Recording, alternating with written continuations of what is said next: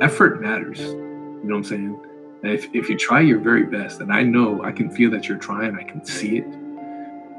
And I think I'm pretty intuitive in that sense, especially when it's your own kid. You get to recognize their behavioral patterns, so you know when they're trying, they really are trying.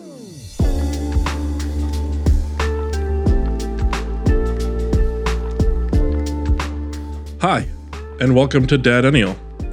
My name is Mike Trank, and as you can figure, I'm a dad. I feel that's how a lot of other podcasts start, and those dads will tell you what their day's like. They'll probably talk about what it's like being a dad today too. But along with being a dad by day, I'm also a mental health counselor by night in my own private practice. As a clinician in private practice, and one of those dads sitting in pick-up and drop-off lines for school, I wanted to share what I see in this ever-changing world. So together, let's create the best version of being a millennial dad.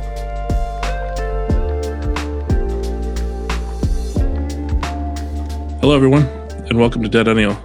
This is episode 2. This episode, I'm going to be bringing in a friend of mine from college. I want to introduce my friend Cesar Fernandez.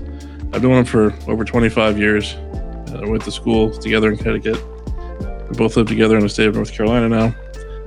We got to know each other, and we have a pretty special relationship, friendship, bond that's lasted for over 25 years. And it's special to me to bring him on because I think he's got a lot to say in terms of the Dadennial piece and his side of what he sees in his world and how he's doing the best he can, what he has, and being the best version of Dadennial that he can be.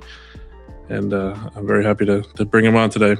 My first thing I was going to do with you, like I do with most patients or most things of the podcast here, is 1 to 10. How are you feeling? All right. Right now, I'm about a 5, which is my normal. Like I'm a very even keel cat. You're already aware of the whole system there, so right. It's just that awareness of that's your normal, that's your baseline. So knowing when you're a little bit higher, how to get down. It's very hard for me to go highs and lows. Yeah. Just because. But that's okay. Yeah, I think there's been a lot of over time, there's a lot of really happy moments and really, really, really sad moments. And now it's more like I try not to get sucked in either way. So I'm just kind of an even keel cat. But it's important to, like what you're saying, so the reason, in my mind and how I use it and format it is, so you're a 5. So it helps you then knowing of, when it feels then of when you're not a 5, when you're a 7 or 8. And you kind of know of I'm aware, I need to get back to a 5 because that's my baseline. Right. And that's what kind of helps reduce those thoughts in the mind of, racing thoughts or just frustration of, all right, I know I'm above, I need to get back down. It's that thing of when you don't know where you are, I just feel out of whack, I just feel stress and you can't articulate, you can't put a number to it, you can't put a feeling to it. And also on the other side flip side of knowing that the happy sides, right? You know what a 1, a 2, or 3 feels like. Yeah. So knowing of that awareness of where you are on the other side. Yeah. It's important. Makes things. I feel a lot more, mellow. Just more of riding the waves of knowing of here's where I am and things will go up, things will go down. That's day to day, but as we keep moving on. And nothing ever takes me. I don't think I ever feel the wave. It's pushing and stuff, and I don't fight against it. And one of those things, I rarely get excited. I'm not much for surprises. Just because, again, I'm an even keel kind of guy. It's hard for me to go past that. I have little emotions and stuff. When you gave me that Barry Sanders card, I was really excited. But that excitement lasts 15 seconds, and I gave you a hug, and that was the end of that, and I move on with my life. But those 15 seconds you play in my mind, one of those little comic book things you could flip through and keep doing it for 3 hours as a kid. Yeah, I guess you can. Yeah. That's where my mind is. It's always somewhere between the 7 to 12-year-old range. Yeah, that's a nice place. I wish I was there. With that being said, of all this stuff about emotions and being 7 to 12, I was in the process of doing my Let It Out now. So I'll share of, I feel like lion is almost misconstrued of it's a silliness, and that's the whole thing. It's supposed to be silly. let it out now as a funny acronym. The whole line thing is a funny thing, not taking it so seriously, but you remember because it is silly and stupid, and that's the whole point of it. And sometimes it's serious, sometimes it's not, sometimes it's, for me today, of more than usual, but I think a Dead O'Neill kind of day of what you do too, of taking a kid to school, and then with us having a new house, of people in and out, like doing stuff in the house, trying to get it painted, and screens and windows and everything else going on all at once. Yeah. And by the time I get my kids in the afternoon, and then my oldest son had started a golf lesson today, and as I share anything about my family, of sometimes he has a little trouble with sensory after school, and he was excited about it, but he was just having difficulty like keeping composure and not wanting me to be away from him at the lessons. So it was really tough of trying to work through that. And then the last funny part is, now it's almost 6:00, and thinking in my mind of the podcast here, thinking of our meeting here, I'm like, all right, I pulled over before. I'm like, all right, we'll go to Chick-fil-A. I'm going to be smart. I'm going to order online. And so I just go through, just, scan it there, and the mobile, just go past all the dum-dums, just, waiting for the person to put in their order. Like, finally, 44, I'm finally going to use this. I've never used it before. I finally used it. Go all the way through. And they're like, we don't have your order. Let me see the mobile app. Probably there's 2 Chick-fil-A's in Wake Forest, I found out today. There's not just the one. But thankfully, shout out to Chick-fil-A that they were nice enough that they're like, no, it's okay. You don't have to drive to the other side of town. We'll make it for you here and give it to you. Chick-fil-A's like that. Yeah, which is great. And also shows me of like, you're 44. Stay in your lane, the right one. Just wait to order. Don't just type in Wake Forest and the address and think of like, yep, look at me. Yeah. I was all excited too because I had my scan ready for about 5 minutes, 3 lights. Of like, I got it. I'm ready. I know exactly where it's going to be. And like the whole game plan set up of like how I'm going to get around everyone. Yeah. So here I am. That's my letting it out. And sometimes it's silly, sometimes it's serious, and it's a little bit of everything in between. And that's just honestly how I felt coming into right now. So as we start with any podcast here, besides a number, what do you want to let out? Or you can roar, or whatever the feeling takes you. That's the whole point of it. I don't roar very much. I mean, mine sounds like a 3-legged cat that got hit by a Bronco or something like that. No, I don't roar very much. Probably the thing that I experience mostly every day with the whole kids and family thing is preparing dinner every day. That falls on my shoulders. And my wife's always been really big on having dinners together. And I used to cook for fun. I really used to enjoy it, and I make nice fancy things, for myself, like high quality meals, where I would take the time and I would spend the day and, get my prep ready, the whole thing. Now it's just get it in under 30 minutes, after working all day, ending at 5, and get this dinner ready so that we can all eat together. And then my kids have after school activities, both of them dance right after school. So I got a small window to get everybody fed and have a decent meal, a colorful meal. And that brings me the most stress, is getting everything done in that little window between 5 and 6:30. Sometimes work runs late.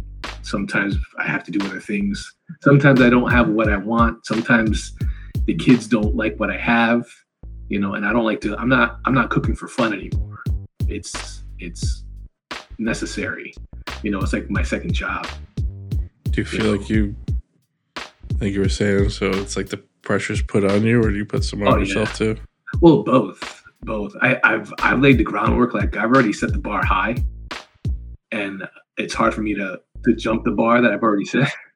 It's hard to step back, and maybe what I was saying earlier, I think COVID changed a lot of things, right? When you're doing that without a choice for so long. Well, yeah. I've been doing it since Jennifer and I got married. We play to our strengths, and that was the strength of just me being organized and preparing meals. And even when my children were born, they were young. It was getting my wife and I a meal, and then preparing the meal for my child, which sometimes was just roasted sweet potato mashed up in the food processor at that time, or avocado mashed up, something. But I was the one preparing it regularly, and it just kind of stuck, and it's been there ever since. So part of me is always like, man, I can't wait. Like, my daughter's 15. I can't wait till she's 18 and out of the house. That's one less mouth to feed and one less person to please with the meal. And my son, he's 6 years away from out of high school, and I'm like, man, that's going to be one less mouth to feed, one less mouth to please. What are you going to do when they come back and like, oh, I want Dad's home cooking? Well, that's different. That's once in a while, but it's not an everyday ask. What if they move back home? I put it on myself. What if at 32 at home, like, Dad, that's what we have for dinner? That's all right. That's all right. That would be my pleasure. That would be my pleasure. But now it's my pain. But I stick with it. Like, I'm walking the Harris Teeter aisles yesterday. I'm going up and down the aisle like one in a roar, as you would say. That's how you let it out. But in the middle of Harris Teeter, they would have had me committed. Well, hopefully one day I'll be like, no, it's just he just listened to Dad Eniel, and that's everyone gets it.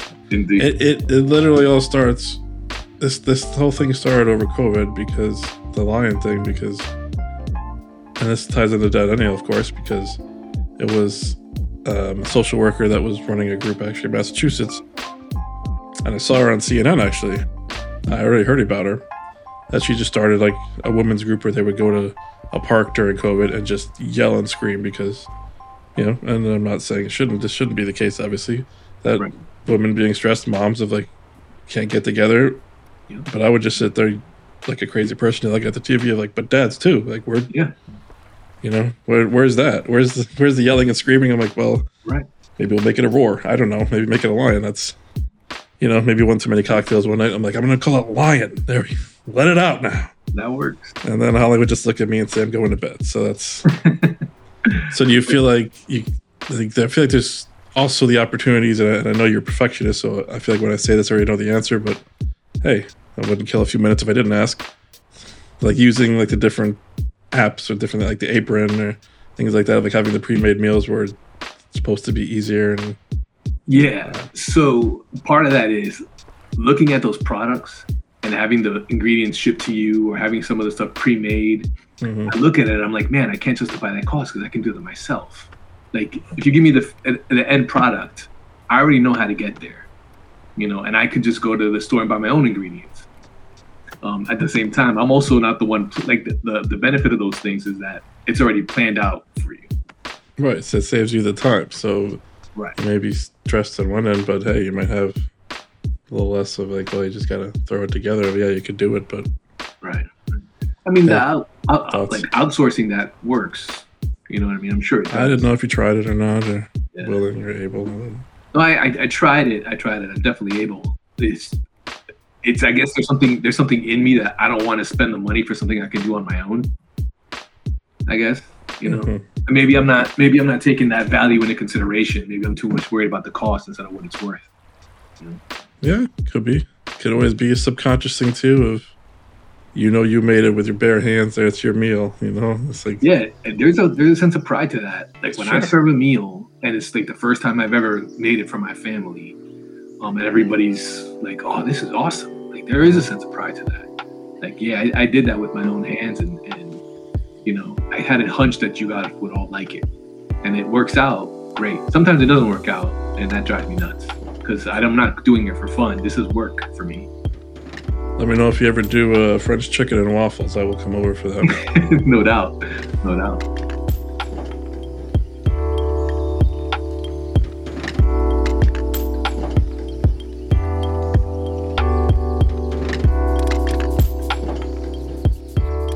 So, to give a little background of my friend here, Caesar, that, I think you mentioned earlier that we did live together for a little bit in our early formative years. So I feel like you're 18, 19 years old when you're like, all right, this is something new, but I don't know what yet. Yeah. Time of life.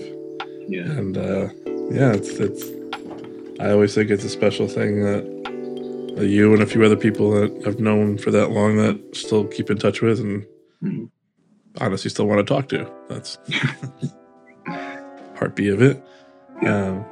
So yeah, I wanted to ask you on because I think not just knowing you for so long, but I think your perspective, and I think as you've been saying here, is kind of evolved and changed as mine has too, obviously throughout the years. And I think when I hear your story or hear what's going on in your life, I feel like you've taken that role of deadennial and kind of ran with it in your own way. Yeah. I think that you see and see the differences of your dad and how he grew up and No doubt. how he raised you. And I think you've kind of evolved for yourself of there's no template, right? There's no guide of how to be a dad in this day and age. So you're trying to figure it out on your own, but you're not trying to repeat the learned behavior. And that's the hardest part. And that's the biggest challenge. So when I hear your story, it's encouraging. It's also, fun to hear because I think you definitely see things through a different lens and you do things your own way. I think that's what makes you you. So that's funny. I wouldn't call it fun to hear. I find it very mundane. But hey, whatever entertains you, bro. What's that? No, the whole just being the suburban dad. I find it very mundane. It's very the same, every day. But you're right. You're not wrong in that. But that then ties into why you need the support. Why it feels so mundane and alone too, right? Because you're trying to figure it out without the support. So it can't just feel like you're just another day of me bringing the kids in, me doing dinner. It's not. It would feel different. I guess the point I'm trying to make is it would feel different if you had even a weekly or monthly group of guys, whatever, that all made dinner for their big families. You could exchange ideas, recipes. It would feel so much different for you if you knew of 5 other guys that did the same thing as you, and you would feel more supported. You'd feel all right, I'm not the only one going through this. I'm not the only one trying to figure this out and get through almost like a prison sentence, putting on the wall another week, another cross.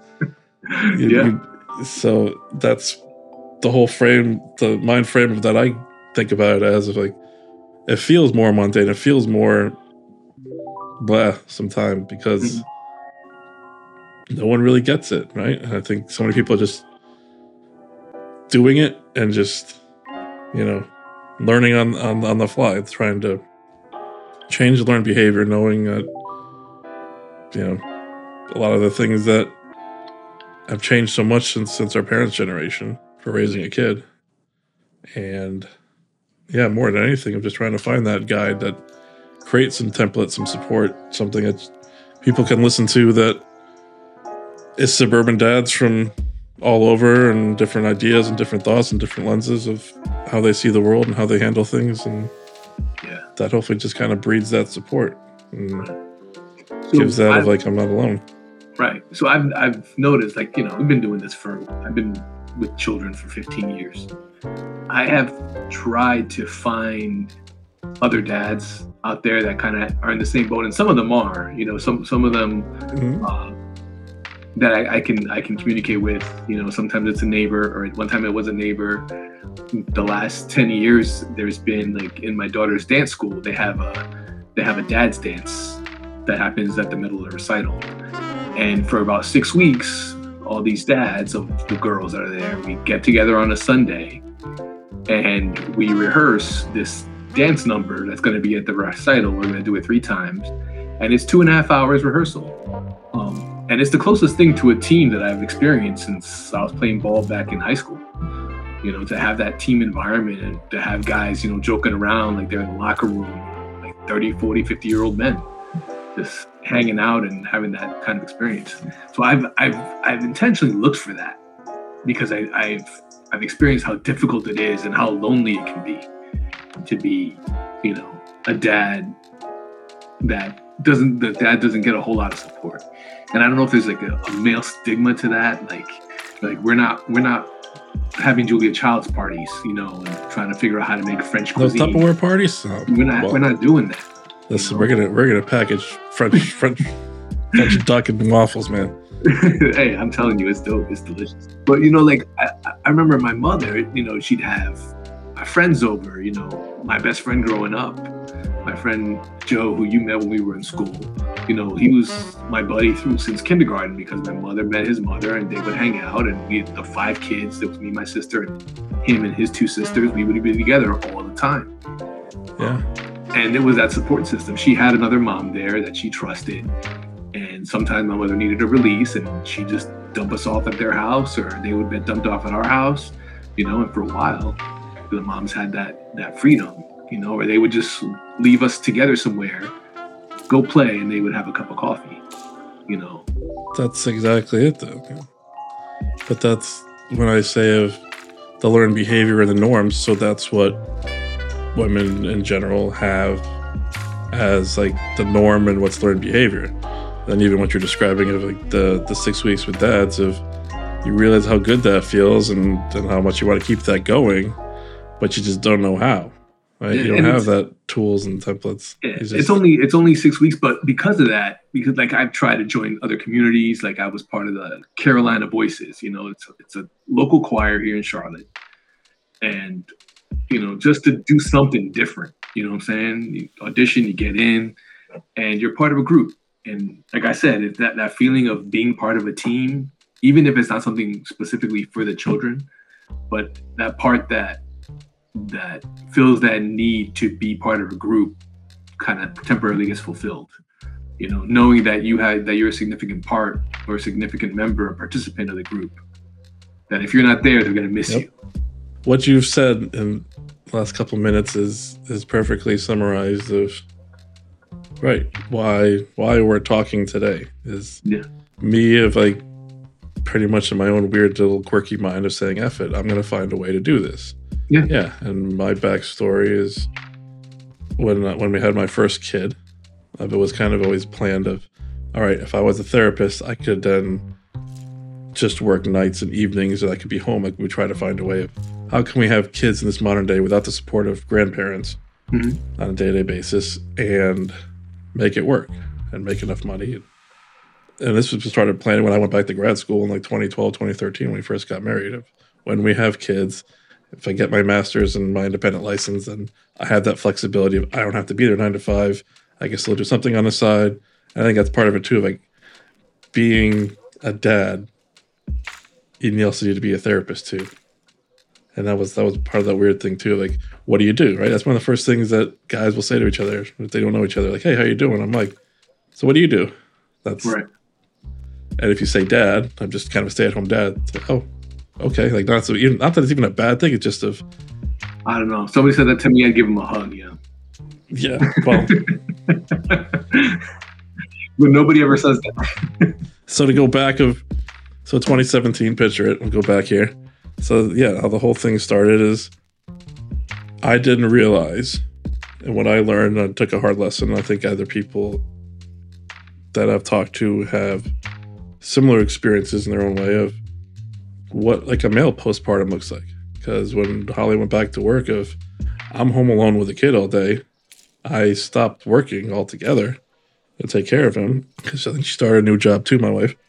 It was that feeling of where do I belong? Where do I fit in? Why do I feel so emotional all the time? I didn't know that was really a thing until I've researched and seen more and more that this is actually a thing. And I knew my wife was part of a mom's club in town, and she would do things with them and the kid. So I just asked can you ask them, because they go to the playground during the morning times, can I join? Just tell me which playground they're going to. Mm-hmm. No, they wouldn't do it. They didn't want a guy around. Yep. And I was like, wait a minute. This is where it started dawning on me. And I think this was when you started seeing more of going back to like the Me Too movement, when it really was picking up pace of we're weeding out the old garbage and what is being a bad male, being a bad guy to women, to people. And I think our generation, we already kind of understood of like from our dad's generation of, this is bad behavior. And now we're kind of weeding that out. And now I've always felt since then of, well, we're stuck. Like we now know what the norm is of this is what a bad guy is at work and how you should act and how you should behave, which was long overdue.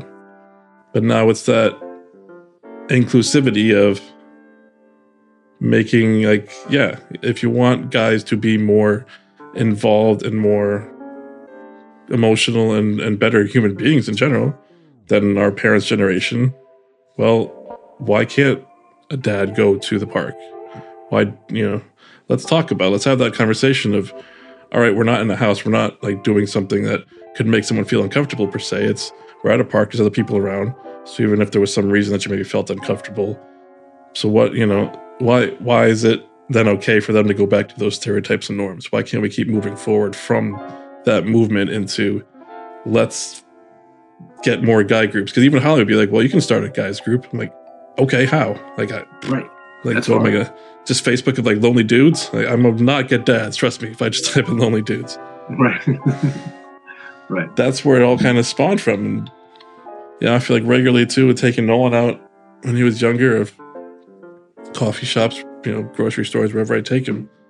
I'd either get, oh, that's so nice, you took the day off, or just that like overcompensation of like, oh, it's so great to see a dad with her kid. I'm like, no, this is my everyday. This is just normal. This is what I do. And it's just kind of. I wanted you to hold that thought because there was a lady, I had done the same thing. I went to the park with my daughter, and two ladies were there, and they said, oh, that's so sweet, you're babysitting, or oh, you got the babysitting job today. And I was so upset. I said, no, I don't babysit. This is my kid. So I got this shirt. I love it. That says, dads don't babysit. It's called parenting. Is that copyrighted in the bottom? I think it is. I like it. We can add that. It's from the National At-Home Dad Network. Oh. So I'm gonna send one of these shirts to you. Well, we'll give them a plug. Take a picture of the shirt, please, and send it to me. So I put it on my Facebook and LinkedIn, so people can go to their site and definitely get that shirt too. Yes. And obviously, there's Dead Annual merch too that should be out soon. But fantastic. But I wanted to share that with you because I got that a lot, and it really upset me. I hear that a lot. Yeah, it does, because it frustrates. Because I'm like, wait a minute, I'm trying to do. It's like going back to the thing of like, I'm trying to do what I feel like I'm supposed to do, what I'm like learning of. Yeah, I knew my dad's generation had a lot of shitty behavior as I learned of like, hell, my dad even told, my oldest son within the last few years of like, you whistle any girls today in preschool, like, Dad, we don't know. What are we doing? Let's not teach that. Yeah. It's just that learned behavior, normalcy for them. Like, no, this is not good behavior. It's not how you act. It's not how you talk to people. It's not how you. And just trying to be that. I was in that conundrum of, going to the park alone and just seeing groups. Even now, even today, of like part of my frustration daily every morning. And it's definitely one of those things that I probably should let out more and do in my headspace or something, is just knowing of when I drop my second off at preschool, that's all the moms get together and they hang out. They usually have coffee. I'm never invited. I hear it. I know it. Yeah. I think this is kind of why I want to have the conversation. It's like I always would feel too of when I started writing about these thoughts, and that's why I started cutting me. That's why I started writing the book Dead Annual, which hopefully maybe some publisher will hear of. Like that's the next thing I want to get out there. But yeah, it's all these thoughts and feelings and kind of going through it all, and especially in that time of feeling alone and like, where do I fit in? Where do I belong? Like I almost had a push of like, I need to at least work a couple hours a day just to feel normal, just to say like, I'm a therapist and I'm a dad. So, I would somehow that make me feel more normal, which then of course I would get a question of like, well, isn't this being a dad enough? I'm like, it is, but societally it isn't. And I don't know what to do with it yet. I'm trying to figure out it's always that feeling of being alone and isolation. And I think that's what was bred and normalized of. My dad didn't have any friends. He didn't do much. He just worked. That was pretty much it. Worked, slept, tinkered with cars, broke stuff, and tried to fix it and broke it again. Right. That was pretty much it. And yeah, I think just hopefully having this thing here as being something bigger, right? Like when I was asked of where do I see it, like I can envision this thing being national, right? Of like having national localized like support groups for Dead Annuals and speaking engagements and kind of doing retreats and doing things where it might not be once a year, once every couple of months of having different retreats where guys can get away for the weekend and have therapist talk and have just kind of get away and just kind of work on your own thoughts and feelings, have that time. I think a lot of guys feel guilty of taking time of like, I need a day. I need self-care. Yeah. You know, I always feel guilty with that. I know a lot of guys feel guilty of. Yes. I know. Like, I need a spa day, which I do. I do get a monthly massage, so I do take my spa day, and I love it. I don't do that. I should. Yeah. I get a pedicure once a quarter. I think that's the There you go. That's your spa day. Maybe we'll do like a his and his couples thing. That sounds good to me. Oh, I'm telling you, when you're 40s, even started in my 30s, but my back, I think you remember in Orlando, would go out in my 20s. Yeah. Hasn't gotten out in 15 years. So monthly massage just works it all out. Makes you feel good. I mean, yeah, I feel like I'm 42 right now. Nice. I'll take it. As an improvement.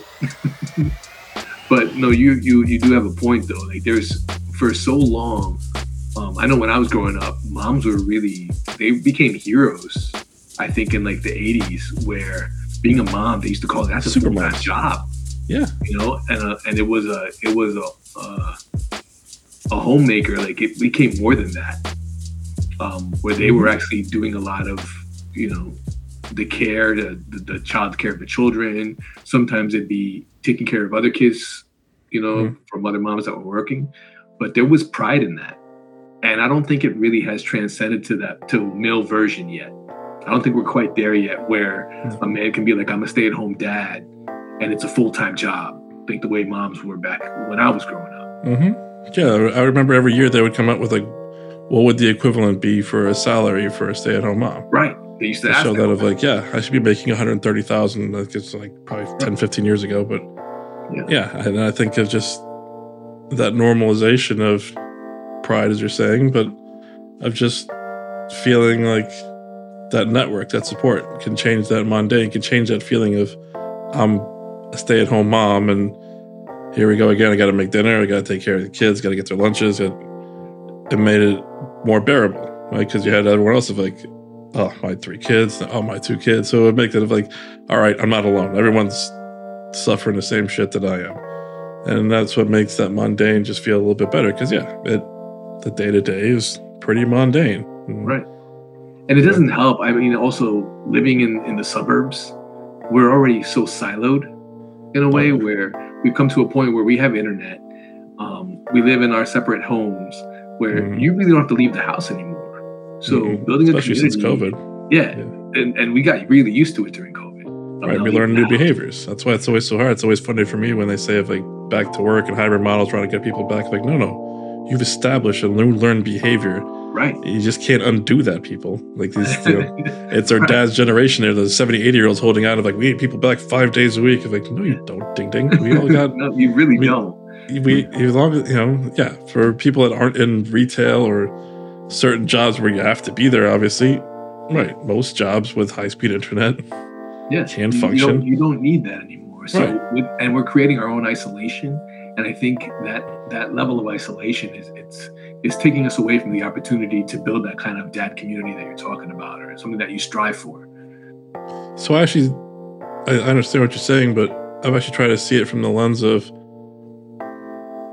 having the virtual option that has opened more doors. It's more open, but it hasn't been kind of incorporated of like, here it is, right? Like we wouldn't be able to do this. So I'd be able to have sessions. I wouldn't, we didn't have high-speed internet now. Right. So I think the opportunities are there of like, you can be more incorporating and inclusive. Now it's just kind of that post-COVID drag of how do I keep it going, or, just trying to find new ways of, it doesn't have to be face-to-face. This is like a new normal of this. Yeah. This feels more normal than it would 4 years ago. No doubt. This is, and I think we're forgetting too. I think we also have, because we're in this exennial stage. I don't know if you've ever seen this, of like 1975 to 1980 is the exennial. It's like we're the last little 5 years there. And I'm sure you remember this too, of that we grew up all the way through high school in the older way of no computers really, like no internet. Everything was like still no one Dewey Decimal System, going to the library, do research, the whole nine, learning cursive. And then freshman year in college, it went from, desktops to laptops, having to go to the computer lab to everyone having a laptop by our senior year. Yeah. And just everything kind of changing so rapidly in 4 or 5 years that we were that last little 5 years there, like we saw our childhood life in the old way, and we easy to adapt because we were still so young. So we the only ones that can really see of how it is as a child in the old way and kind of see as an adult and understand that both sides. It's a different perspective.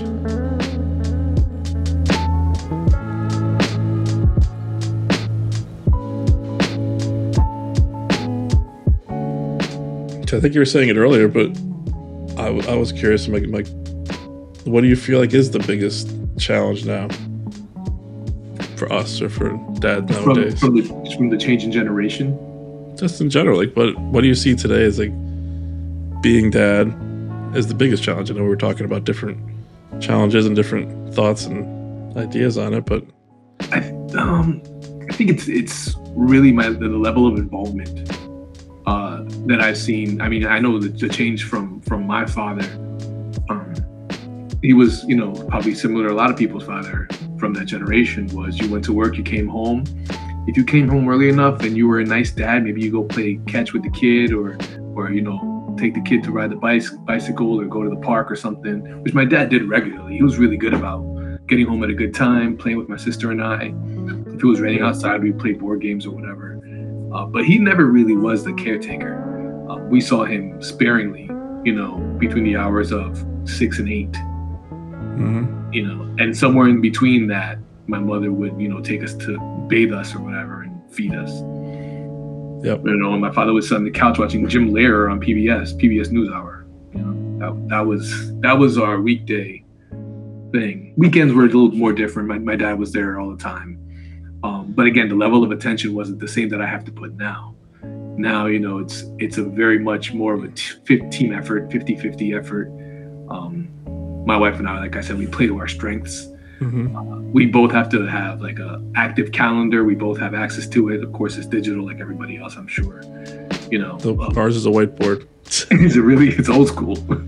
Holly just does it like every month. She's like wipes it down. I'm like, God bless you. Like you was about to send it to me. Like, just like I tell her, just take a picture of it and send it to me. Like I can't look at this thing every day. But the calendar, it's so dynamic, Everything changes. Like this morning, my kids signed up for a tournament on Saturday that I just put in yesterday that I registered for the tournament. That's Saturday. My daughter has a thing on Saturday morning. So at 7:30, she has a call time for this dance in Fort Mill, South Carolina. My son's going to be over in the middle of Charlotte at 8:30. So we got to divide and conquer. That's how we call it. That's what it is. And tag people in. Like it's a tag team match. And like, I don't know how some people with like 3 kids do it, because with 3 kids, you're outnumbered. Yeah. You know what I'm saying? And sometimes it feels like a battle. Yeah. Like you take one, or it's like a basketball game, like a 2-on-2 tournament. You know what I'm saying? Like one covers one, I got the other. Yeah. And if they set a pick on us, we switch. Box down low, box the elbows out. I mean, you have to do that, figuratively speaking. But if people that have 3, I can imagine it gets really 3 difficult. And above. I God bless you all. I don't know. I'm sure it gets hard. Like I know one dad that has 3 girls. Luckily, one of the 2 of the girls, they're a set of twins. And they have very similar interests, so they're always together. So it's kind of like 2.5, not really 3 in a way. Although they also have their separate interests. But him and his wife are constantly driving around soccer matches, and they're going all over the country playing girls soccer.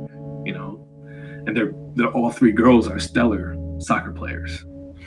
Oh wow! It's a lot of work, and so that's the one thing that I've noticed is really changes that level of attention that dads have to give now, because moms are in the workplace, dads are in the workplace. It's really more like a 50-50 situation, especially if mom and dad both want to have careers. Yeah. And with the kids' activities, getting dinner on the table. And it's not only that, but like you're also running a business in your house. You're trying to get your revenues and you're paying your taxes and controlling your expenses, so make sure they don't exceed your net growth, your net revenue. That's part of the process, I wanted to ask you, for free. You know what I'm saying? when you would say like you had the household in your household, you had like from Biggie's 10 Crack Commandments, you had your own version. I still have that. It gets quoted regularly around here. Do you mind sharing any of the 10 Fernandez? The Fernandez family house rules?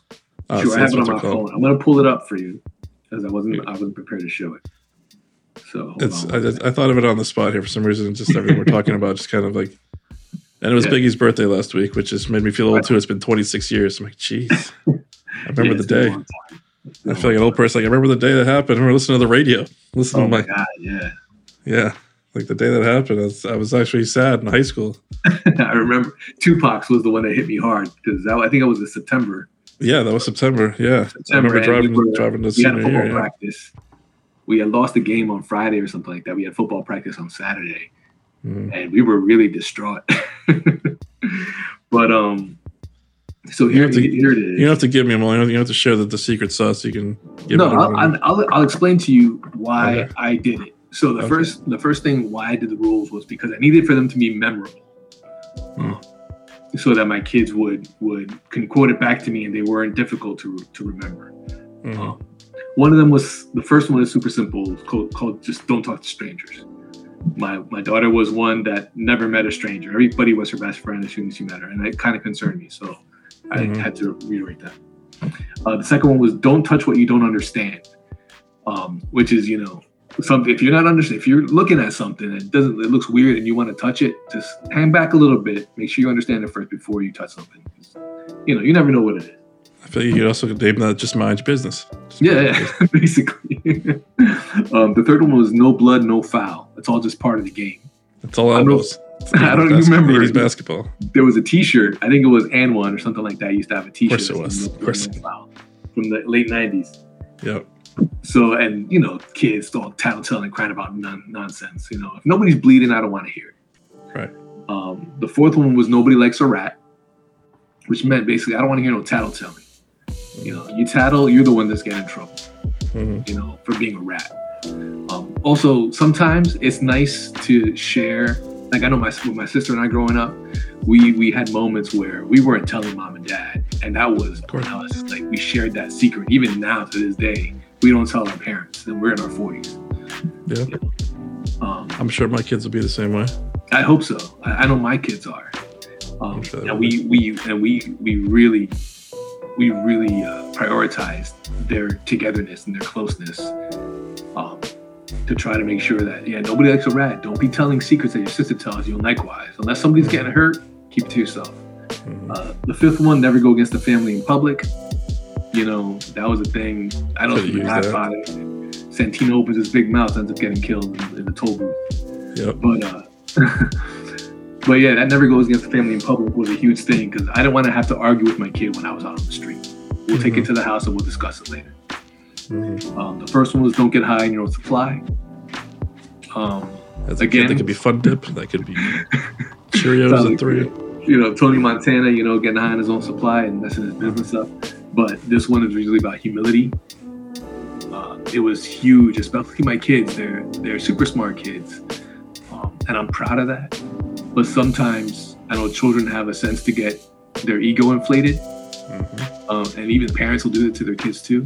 But we really tried not to keep them humble, and be like, hey, there's always somebody better than you.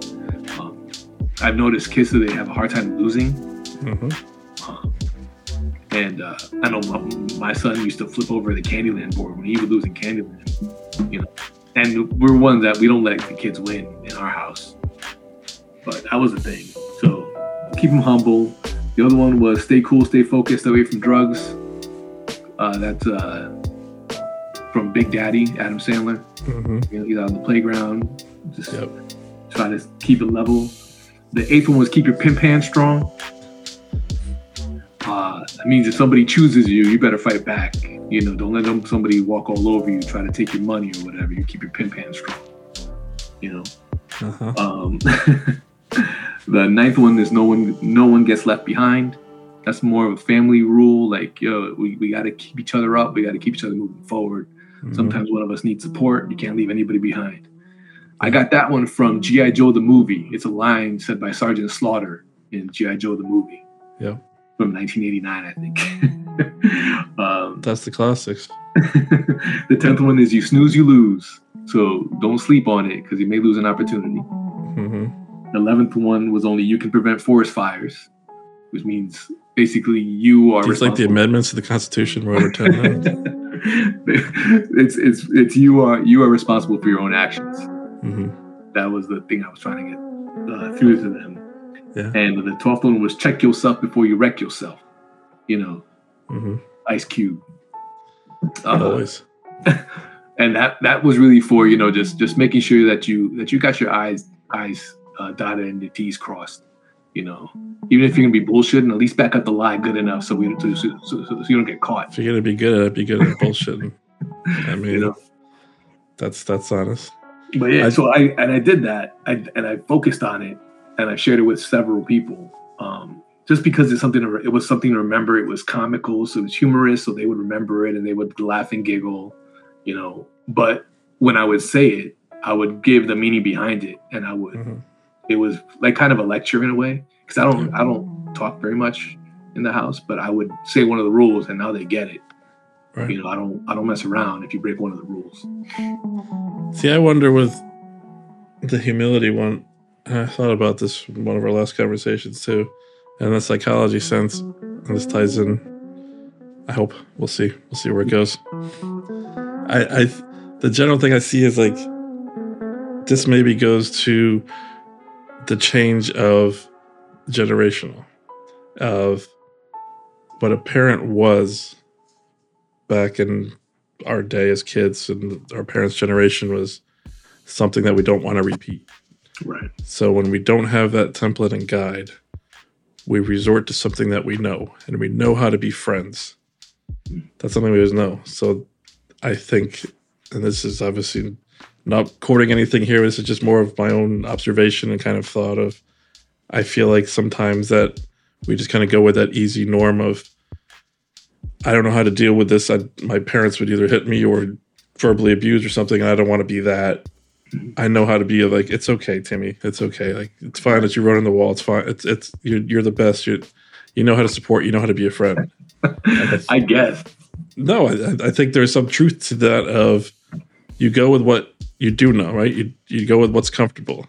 Yeah. It's hard to be a parent because parent for many people conjures up different images, different thoughts or ideas that can't be used now. That's the whole thing here. So I say that too because even for myself, of the one thing I use with my kids is I'm your parent first, your friend second, right? Yeah. And there's going to be times where you're not going to like me, and that's okay. And you can say you hate me. Not that I want to hear that, but that means I'm doing my job. If you're mad at me because I'm having to instill something in you, and I think it's also that reminder too of they don't know anything. Like, they only know what they know. So whatever you teach them is what they know. Right. So unless you correct the behavior, unless you be the parent, and doing it, which is hard. I don't think in any part it isn't of, all right, I can't resort back to fear-based. I can't resort to scaring the what out of them, yelling of like, you got to get through your head, but trying to find different ways to teach. And that's hard. Yeah, there is more stress and pressure on us because for parents in general we're not creating fear-based. We're trying to create a learning base. Yeah. Trying to give you the tools to survive in the day that we know now. We'll see if it holds up in 20 years or not. Right. It always changes and evolves, but I think, that humility, that kind of not getting always thinking they're the best is because, we know how to do that. We know of how to be supportive of, you're the best. You'll get them. You'll do great. Even though you might not even believe that, but you don't know how to correct that because you don't understand. And that goes to support too. Like, if you had the support of saying it, I don't do it with my kid. Like, he just doesn't get it. It just makes me mad, and I just kind of yep, sure, whatever. You're and just move on. I think that happens to a lot of people that don't. So one of the things that I stressed as a dad early on. Mm-hmm. And I got this from, those 80s cartoons we used to watch, was effort matters. You know what I'm saying? And if you try your very best, and I know I can feel that you're trying, I can see it. Right. And I think I'm pretty intuitive in that sense, especially when it's your own kid. You get to recognize their behavioral patterns, so you know when they're trying, they really are trying. Yep. If you're paying attention as a parent. Yep. So for me, it was always effort. Yep. If you're trying your very best and you get your ass whooped, you're gonna get a hug from me. Yep. You know, no matter what. You know, that's very different. Yeah. I tell my son, like my son plays chess tournaments. He plays competitively. He plays against kids all over the country. Yep. And he loses. You know, he wins more than he loses, thankfully. Otherwise, I don't think he'd be interested if he lost as much as other players. Of course. But, you know, if he goes to a match and he has 7 matches and wins, 4, that's a win for the weekend. You won overall. You've lost. You know that the guy's better than you most of the time going in. He's a high-rated player, if you lost. And you can tell that the effort is there. There's studying that happened before he got there. He put in the work to even win those 4 games. That's a big deal. One other thing, another example I'll give you is my daughter has been taking dance lessons. She was like 2.5 years old. And she wanted to join the competition team here locally at the local school. And Jennifer and I were always against it. It didn't seem like she really was that interested, that she wanted the notoriety and she wanted the nice team jacket or wanted, the trophies or whatever. But one summer, she really focused on improving her dancing skill. We kept saying, no, we're not interested in putting that. We're not interested in you doing that. And then that summer of COVID, when right that summer, the first summer of COVID, we were stuck in the house and she worked her ass off. She got her body right for dancing. She was working out every day. She got stronger. We ended up, her and I now do every Saturday at noon, we do a father-daughter workout. Yep. And it all started with her wanting to be a better dancer and getting her muscles prepared for that. When she put in that work, we could no longer say no, that we weren't going to support that. Well, that's parenting. Yeah, that's the part of. So if effort was always the number one priority, always. There was no winning or losing. That didn't really matter. That's the difference of being the parent, right? That's the hard stuff. That's different than you remember, and your daughter will remember, and you're creating that new learned behavior of going on of what she now knows as a dad when she gets into her own family, wherever she goes in life, that she now has a better understanding and a better learned behavior of what the roles of mom and dad could be like and what they were, and healthy relationships too, right? Healthy habits, No doubt. You're talking about your dad of just watching Jim Lear. I mean, my dad wouldn't watch that. He'd be home later and just watching the Nat Geo episodes on PBS. Anytime I see the elephants in the wild, I just see my dad just sitting there, just sitting there stirring his scotch or whatever he was drinking there that night. Yeah. I'm like, Dad, why are we watching that? He's like, nope, don't touch it. Like, all right. Guess I'm watching Elephants in the Wild. All right. Damn you! I wanted to watch Alf. Why are we watching Elephants in the Wild? Don't get me started on Alf, man. still hurt 20-something years later, 30 years later with the ending. Got taken away. When he went up to Melmac. Oh, he got taken away. He got caught by the FBI or whatever. Yeah, the government got him, man. I thought he went back home to Melmac. He's Area 51. He's been shaved down and. Oh man. No, he don't go by Alf no more. He goes by 100531. But that's funny. But I wanted to say the other thing too. I know you said about your friend first or your parent first, friend second. One thing that I noticed, and my wife and I used to laugh at people who'd call their kids buddy. Hey buddy, it was to console them. I don't think I've ever called my son or my daughter buddy, ever in their existence. I don't think I've ever been in a position to be called their friend. And I think it's because I was always, the way I grew up, it was repeated to me over and over again by my mother and father that we are not equals. Right. And there was no talking back to my parents. you get popped in the mouth or you get a belt. You know what I'm saying? My mother made it very clear, we are not equals. And I was always afraid to put that friend relationship front and center with my kids at any moment. We play around and stuff, and that's normal stuff. Yeah, you know, I'm always open, and my arms are always open if you want to talk and stuff and hang out, and we'll do that. And I try to make those friend moments, but I just never call it friendship. So if they have an interest, I'll try to take an interest in that interest. Like my son watches anime, all right, I'll watch anime, see what he's into. Or my daughter has her favorite book. You know, I want to read the book so that we can talk about it, and we can have a shared interest and have a moment. And I'll make that effort. You know, I've never called it friendship. Well, I think it's also how we define it, right? I think people define it differently. I think I say it sometimes, even for myself, as a reminder, as kind of a mantra of, right, I'm your parent first, I'm your friend second. So by that, I think friend is, to me, has different connotations of friend as with my 3 and 6 year old looks like watching cartoons with him and engaging. Like we're going to like Monster Truck, we're going to Monster Jam on Sunday. They love all the trucks. They love, the one looks like a shark, one looks like a squid. They're all excited about that. Like that's friendly to me. Like, I'm your parent. I'm taking you as your parent, but something we do as like friendly kind of thing too. Like we'll get popcorn, we'll have fun. I also see it too of, as adults as we are, I wouldn't mind having my dad as a friend now, like more friendly than like, you know, he's not in the parent role anymore, right? When you reach a certain age of, it does shift, and you know you're creating the parenting. So when they do have the tools to be on their own, but then I feel like in my mind at least, it will have a smoother transition of that friendship of we've already kind of created of we do fun things, we've go out to different shows or do things together that we have a base of friendship. So when we are, they're adults that it's not something like foreign and weird and different. Right. Which I feel like it would be for me if my dad just called me, it was like, let's spend a weekend together. Like, whoa.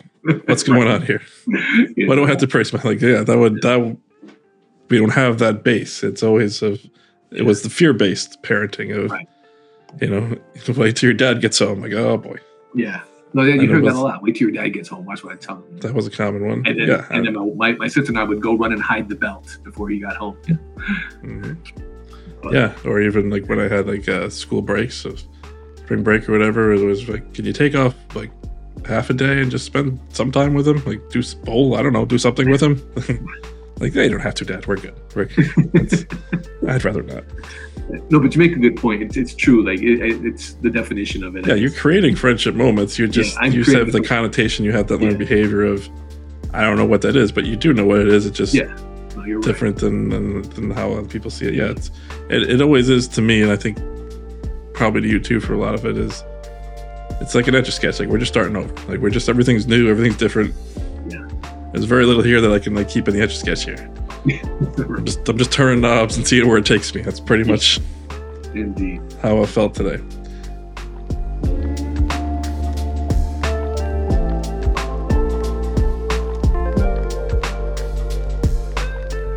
I want to thank everyone for listening. I want to thank everyone for subscribing to Dead Ennial and on your favorite podcast platform. We are on Apple, Spotify, and on many others. I want you to be able to go to deadennial.com, DADENNIAL.com, Facebook, LinkedIn. I'll be trying to put up at least one weekly blog kind of idea for a lion or something that's going on this week, or a post that you people put out there on Facebook. Nice post, please. On LinkedIn. Things like that to let me know how this is helping, or things that are on your mind, or questions or thoughts that I can bring up on the show. I'd love to hear them. I'd love to know what your feedback is. I hope to be continuing more and more of these. I know Dad Ennial can be in your neighborhood too. So let's all work together. Let's show our support. Let's show how much we are all lions and all ones as Dad Ennials today. Thank you.